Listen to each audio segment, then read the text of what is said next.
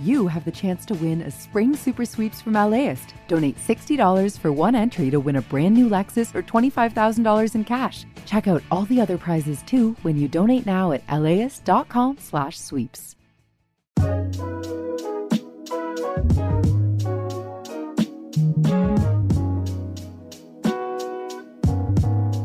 Hi, this is Larry Mantle, host of Air Talk on KPCC. Since the start of the coronavirus pandemic, we've had a daily segment on Air Talk devoted to the latest information about COVID-19. As time's gone on, we've looked at vaccines and how the virus and pandemic have affected the lives of Southern Californians. That includes doctors, nurses, epidemiologists, and other medical professionals fighting the virus on the front lines. In each episode of this podcast, we'll speak with one of our experts on the rotating panel of Air Talk guests who will be sharing their expertise with us daily. You can also listen anytime at laist.com, kpecc.org, or subscribe wherever you download podcasts. Chicago teachers voting not to return to the classroom because they're dissatisfied with the COVID-19 protocols to protect students, faculty, and other staff members.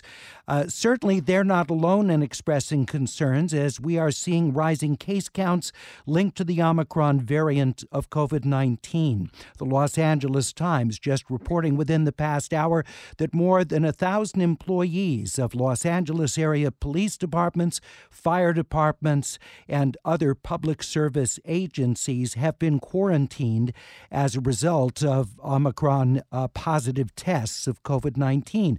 Now, it doesn't mean all those people are necessarily getting sick, but they're out of action. And that means that response times might be greater for some 911 calls. And, of course, we're seeing this impact across a variety of different levels of society. Perhaps most prominently, we were seeing in the world of collegiate and professional sports, with so many games canceled and players sidelined as a result of COVID-positive tests. Joining us to talk about where we stand with the Omicron variant, which is not all bad news, is UC San Francisco infectious disease specialist and professor of medicine at UCSF, Dr. Monica Gandhi. Dr. Gandhi, great to have you with us today. Thank you so much. By the way, I can't hear your audio very well. Oh, you can't hear me very well? Okay, we'll try and get that straightened out. Thank you. I'll shout, but it's not at you. It's not personal. First of all, I mean, there does appear to be the good news here that though hospitalizations are increasing, it's nowhere near matching the pace of the increase in positive cases of COVID-19. But we are seeing a lot of people sidelined as a result of positive COVID tests or symptoms in some cases. Your thoughts on where we stand overall?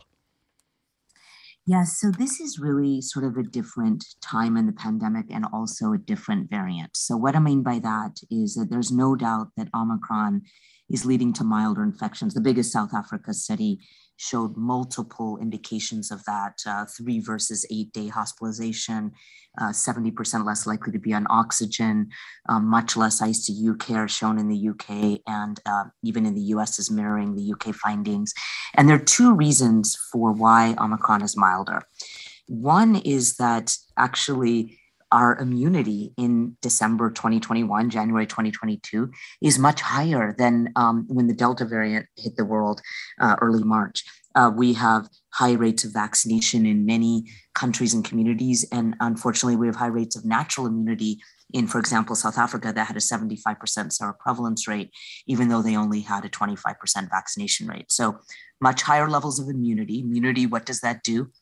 It takes away the bite of the virus, it defangs it, and then less likely to cause severe disease. And then the second is that now 6 laboratory studies, including 2 in explant lung tissue from humans, and then 4 animal studies, show us that Omicron is less likely to infect lung cells. It simply doesn't do what the other variants did, which is infect the lungs.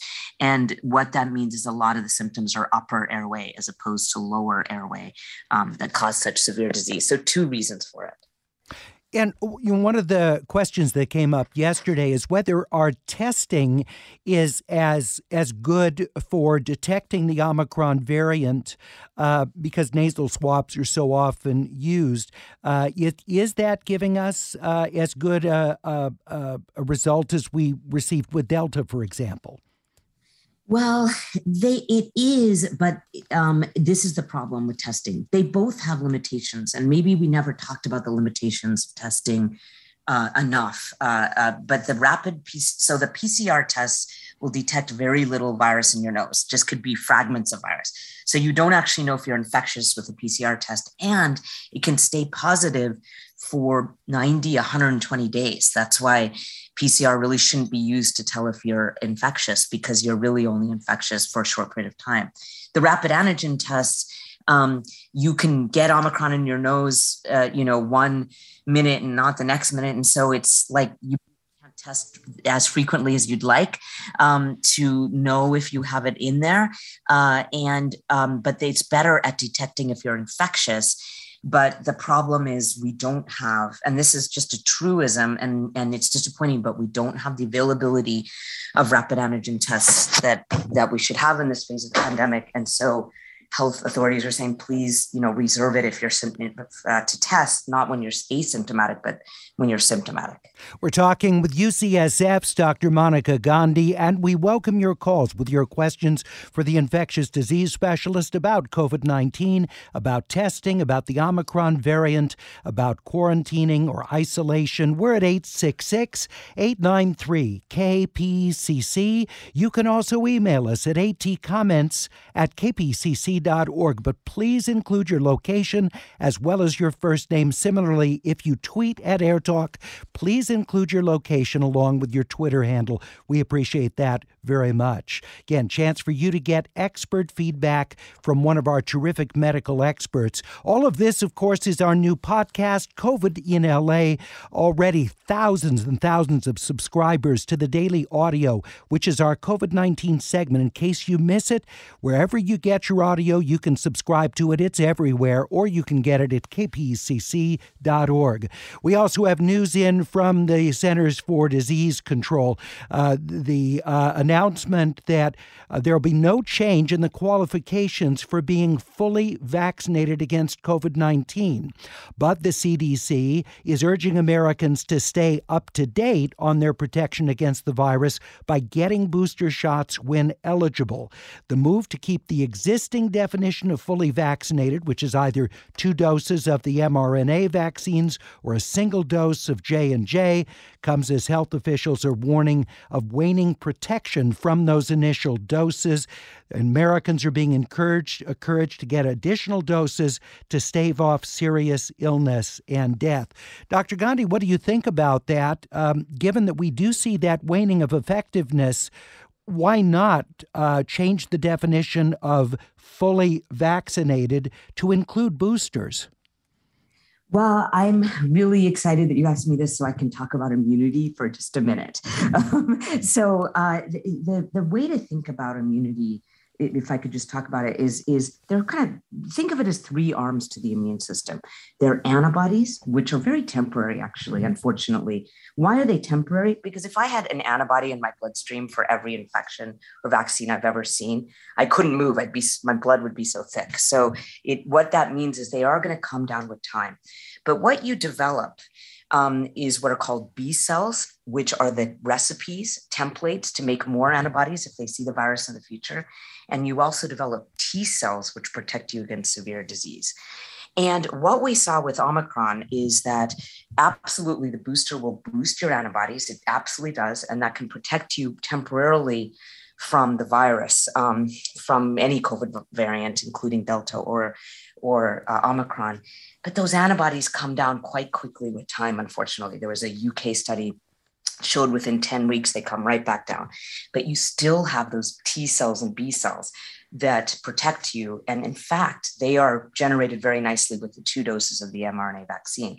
Importantly, with the B cells, one more thing to say about that. When they see the virus in the future, they don't produce antibodies that are against the old virus that they saw, the Wuhan strain, the ancestral strain, the alpha strain, the beta strain. They produce antibodies that are directed against the variant they see in front of them. That's called adaptive immunity. That's how amazing our immune response is.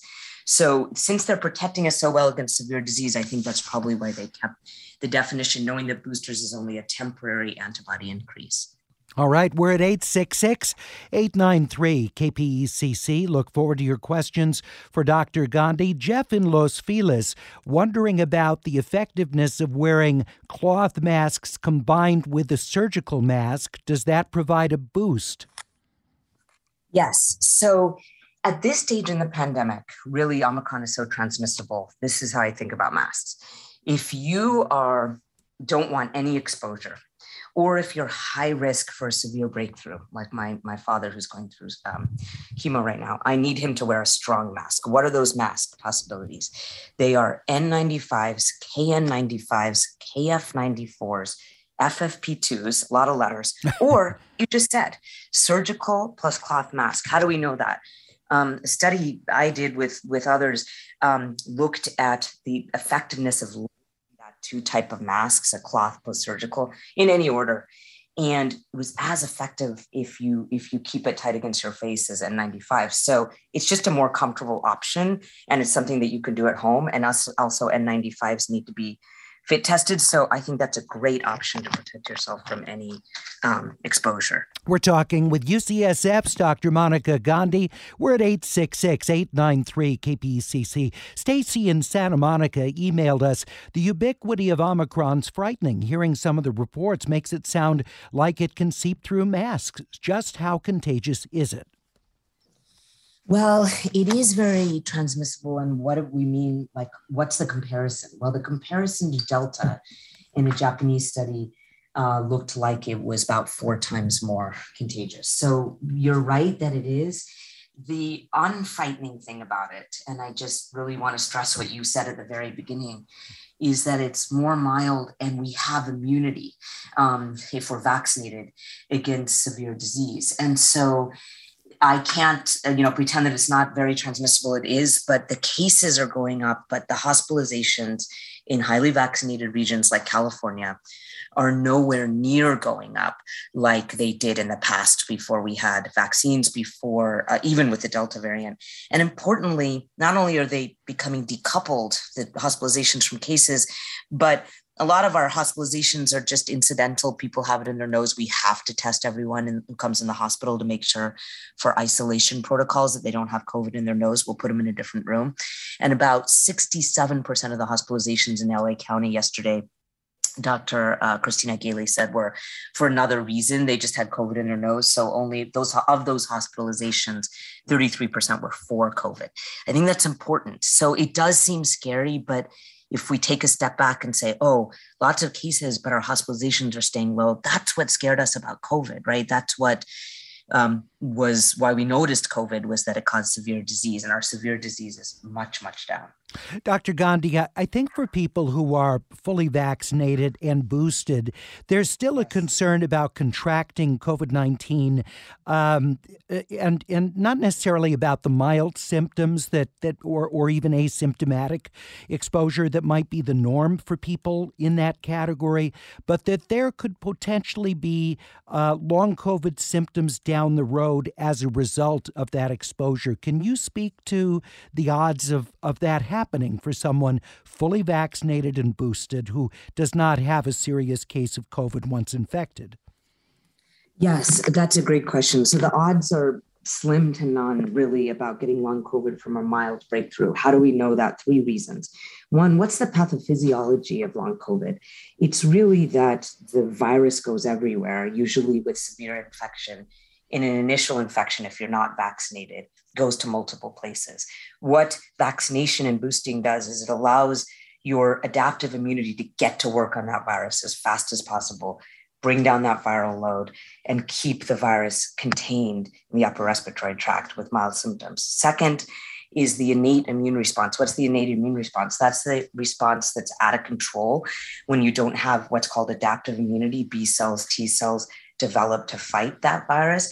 And that innate immune response can cause inflammation at the beginning if you're unvaccinated, especially if you're very sick, and that inflammation can last. So what adaptive immunity again does is it takes away it comes in, swoops in, and doesn't allow dysregulated inflammation to occur. And then finally, I refer everyone, and I really like people to listen to this. This is This Week in Virology. There's episode 88. All you have to do is look on TWIV, episode 88 on Google. Very excellent discussion among infectious disease experts about how, at least a survey of 2,000 ID doctors around the country, people have not been seeing those symptoms with a mild breakthrough with any long COVID symptoms. So I think that's a very reassuring podcast that I refer people to. That's great. You mentioned a very important point about incidental COVID-19 positive testing. People coming into the hospital for something else, they're given a routine COVID test, they test positive, and they count as someone in the hospital with COVID, even though that's not what put them in the hospital. There also is a question that's come in from a listener about people who are testing multiple times, going perhaps to a county-operated facility. They test positive maybe on a rapid antigen test, so then they want to confirm that. They get a PCR test. They test positive, let's say, on that. How do they make sure that that's not counted as two different people with COVID as opposed to an individual who's tested positive 2 or perhaps 3 times? Yeah, that's a very good question. They won't be tested, they won't be counted as separate. They'll be counted as separate tests. So it's really positive, meaning 3 times, that looks like 3 different cases. So this is the problem with our case counts, actually. The problem with our case counts is that some people are testing at home, they don't record them. Some people can't get rapid antigen tests, so they're not testing. We don't have, we don't record every test, or we record them more than once. There isn't hospitalization count for COVID is making more sense right now in terms of tracking our success of the pandemic. So our success in LA County and San Francisco County, at least if calling successes, is being tracked by hospitalizations, and it's looking so much better. And case counts are kind of unreliable. So so with those people who are taking multiple tests, it just seems like another problem we have with the tracking of COVID-19, that we're not able to differentiate in that way. We haven't been able to have the contact tracing at anywhere near what was promised early in the pandemic that we would have. It just seems like our ability to follow up and to gain really vital information, we just haven't been able to do that. Yeah, you're absolutely right. This is an unprecedented pandemic. And I think that at the beginning, our case rates were also unreliable, but they're even more unreliable right now. And that's why a lot of experts are calling on the CDC to say, okay, please track hospitalizations properly. And how do you track them properly? Are they in there with COVID or for COVID? Are they hospitalized for COVID? And also, please give us the comorbidities that are associated with severe breakthroughs so that we know that those patients may need boosting. They may need a 4th booster if you're at risk for severe breakthrough. So there's CDC, I think they just weren't equipped to maybe track some of these things. And boy, a lot of people are calling on them to step it up. 866-893-KPCC, called by Sean in Huntington Beach, who wonders, as Omicron continues to spread apparently widely, could this actually be a benefit by building up people's immunity to future potentially more deadly variants? Yes. So there was a study just actually 2 days ago that showed us mild Omicron infection gives you what are called broad neutralizing antibodies to all the variants we've seen, alpha, beta, gamma, delta. They actually checked all of them. And then also produce those T cells that we just talked about, which are very broad across the spike protein, and deepen those T cells. So you're right that we could get another variant in the future, and there's no guarantee that it would be mild like this one. And so if you mild breakthrough infection, know that you've just deepened, or what's called refreshed, your immunity to other variants in the future. 866-893-KPCC. Hillary in Los Feliz asked if you could talk about what sorts of protections for kids under 5 who aren't yet eligible to be vaccinated. Yeah, I mean, that's a very good question. They are very low risk, which is just a kind of interesting aspect and I think important aspect of this virus. There's no other virus that so clearly spares the young. And there are really two reasons for that. One is that the receptor that where the virus enters the body is very low amounts in the nasal passages in young children.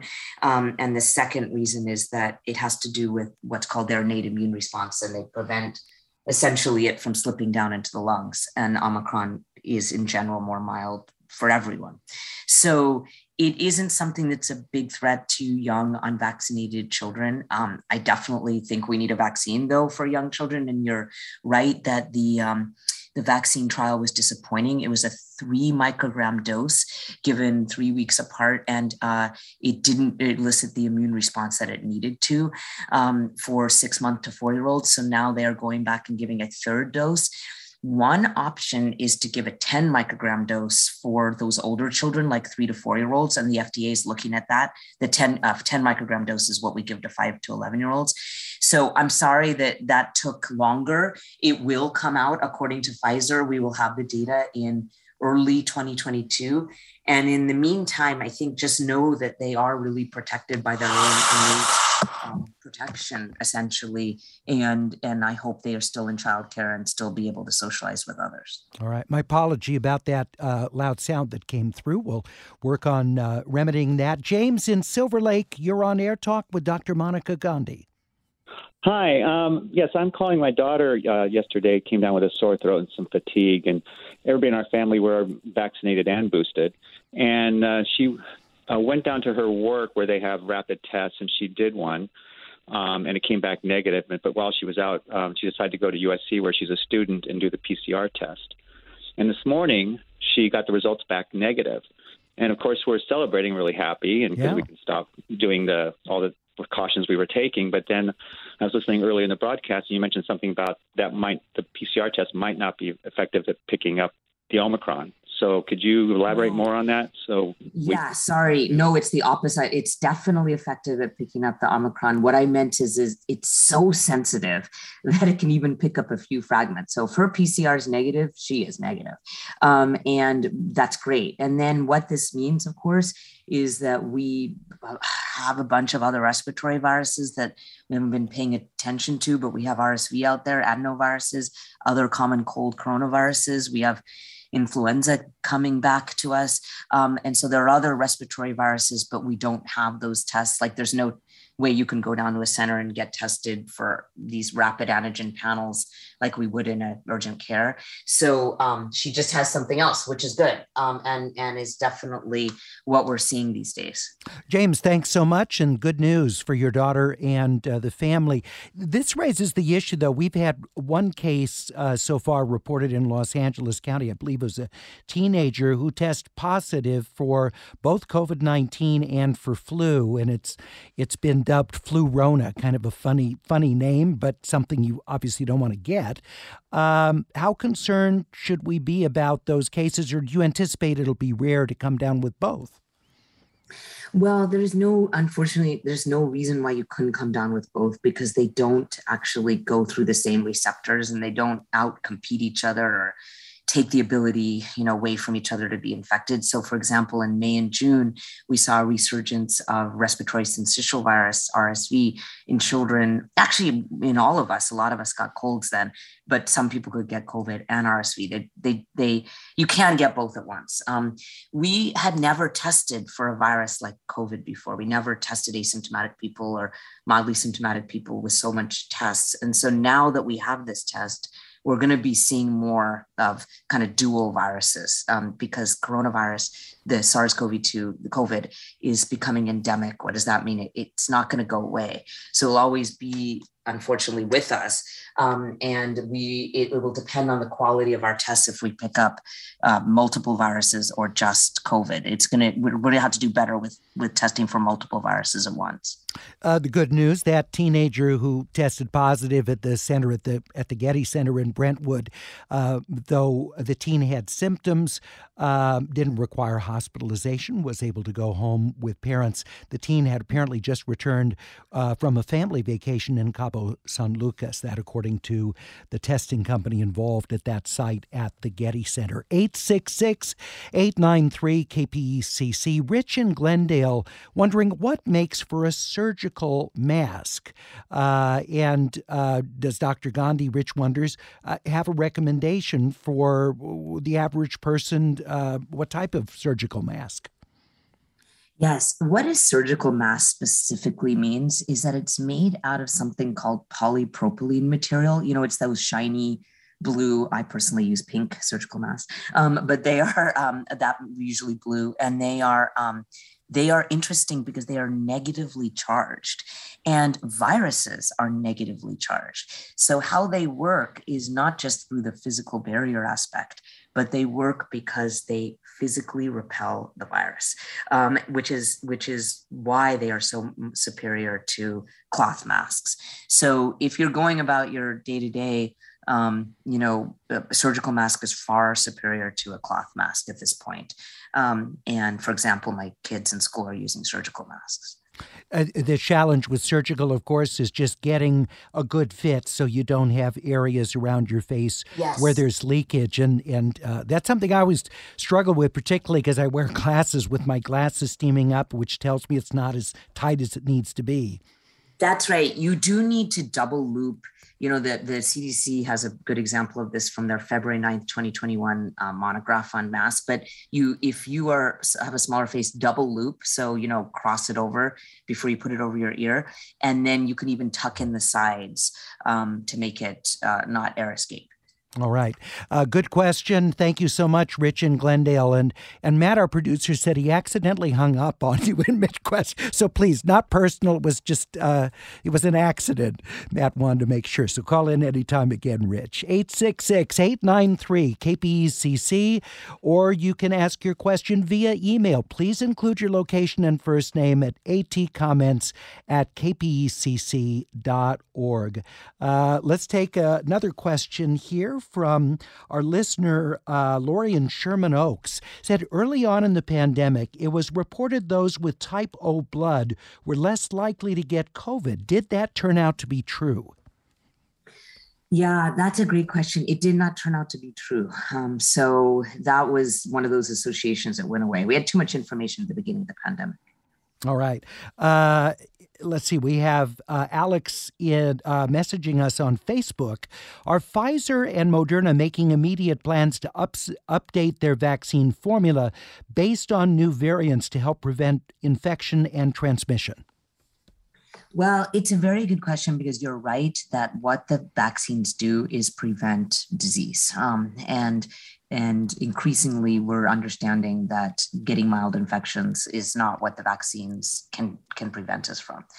And so they're not planning on updating them. The reason is because it really isn't a function. So again, your B cells, when you produce them from the vaccines, they'll be able to produce antibodies adapted against any variant they see in the future. And your T cells are so in breadth, they'll cover the spike protein of different variants, but it takes a few days. B cells take a few days to make the antibodies that you need to bring down the virus, which is why people can have mild symptomatic breakthroughs, but then those B cells kick in, get those antibodies, bring it down. And so it's not going to help to make variant-specific boosters. What would prevent transmission is actually nasal vaccines. So intranasal vaccines produce specifically IgA and IgG in the nose itself. And that's going to be best for preventing transmission. It's why in that movie Contagion, they gave everyone intranasal vaccines. And we do have intranasal vaccines being produced. They haven't gone as fast as they should, but they are in production. So in the future, you could imagine that you've gotten your injectable vaccine that's protected you for a long time. And then to prevent transmission, it's going to need to be intranasal vaccines. We're talking with Dr. Monica Gandhi, UC San Francisco, professor of medicine and infectious disease specialist. We have time for a call from Glenn in Playa del Rey. You're on Air Talk. Yes, hi. Hypothetical question. If we discount the possibility of a new variant developing overseas, just looking at the United States, what is the possibility of Omicron basically ending the pandemic if we were just to look at the United States? In a sense of those of us who are vaccinated, okay, a good portion of the population, and if it goes through so quickly through the unvaccinated, and because it's milder, the majority live, they re-enter society, so to speak, with maybe, a 3-month immunity or, help to provide that herd immunity. Yeah. I mean, could that, in a sense, end the pandemic? Yeah, it's a great question, Glenn. Yes, it's a very high chance that if we don't get another variant from overseas or from here, somewhere, or animal reservoirs, that this could end the pandemic. What do you mean end? It means that it brings it down to such low levels that we can manage it. And why is that? Because you're exactly what you just said. It gives the unvaccinated immunity. It gives us who are vaccinated and boosted refreshed immunity. And it builds what's called a wall of immunity. It doesn't mean that we are going to not see this virus in the future, but it is the best variant that we could have had to be highly transmissible, which is more mild. The Delta variant was not more mild, and that was a very difficult time. A final question for you, Dr. Gandhi. I certainly understand why teachers who are immunocompromised and haven't gotten robust response from vaccination would be very reluctant to return to the classroom with Omicron. But we're seeing Chicago teachers, canceling going back to class, being unhappy with the protocols in their schools. Your thoughts about this? I mean, should teachers and other staff members at schools be concerned about this if they're not immunocompromised, if other than not getting coverage from vaccines? Right. So you're right that in 2 years into the pandemic, we need a risk versus benefit analysis of what we do in society. And those who are immunocompromised, like my father right now, I need him to wear a strong mask to be out, and I need him boosted, and possibly staying home during times of surges. But the reason that we've developed the vaccine was to go back to life, was to work, was to be around each other.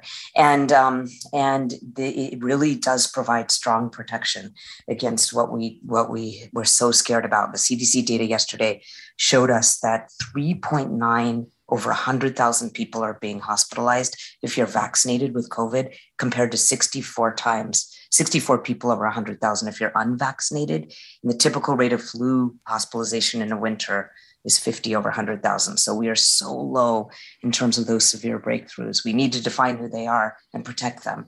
But in general, these vaccines are incredibly effective and was meant to go back to normal life, including having vaccines down to 5 to 11-year-olds. All right. Thank you so much, Dr. Gandhi. We appreciate it, and we look forward to talking with you in the future. Thank you so much for the work you and your colleagues are doing at UCSF. We appreciate it. Thank you. Thanks for listening to this episode of COVID in LA. If you'd like to stay up to date with the latest coronavirus news, you can listen anytime at laist.com, at kpecc.org, or subscribe wherever you download podcasts. See you next time and stay safe. I'm Larry Mantle.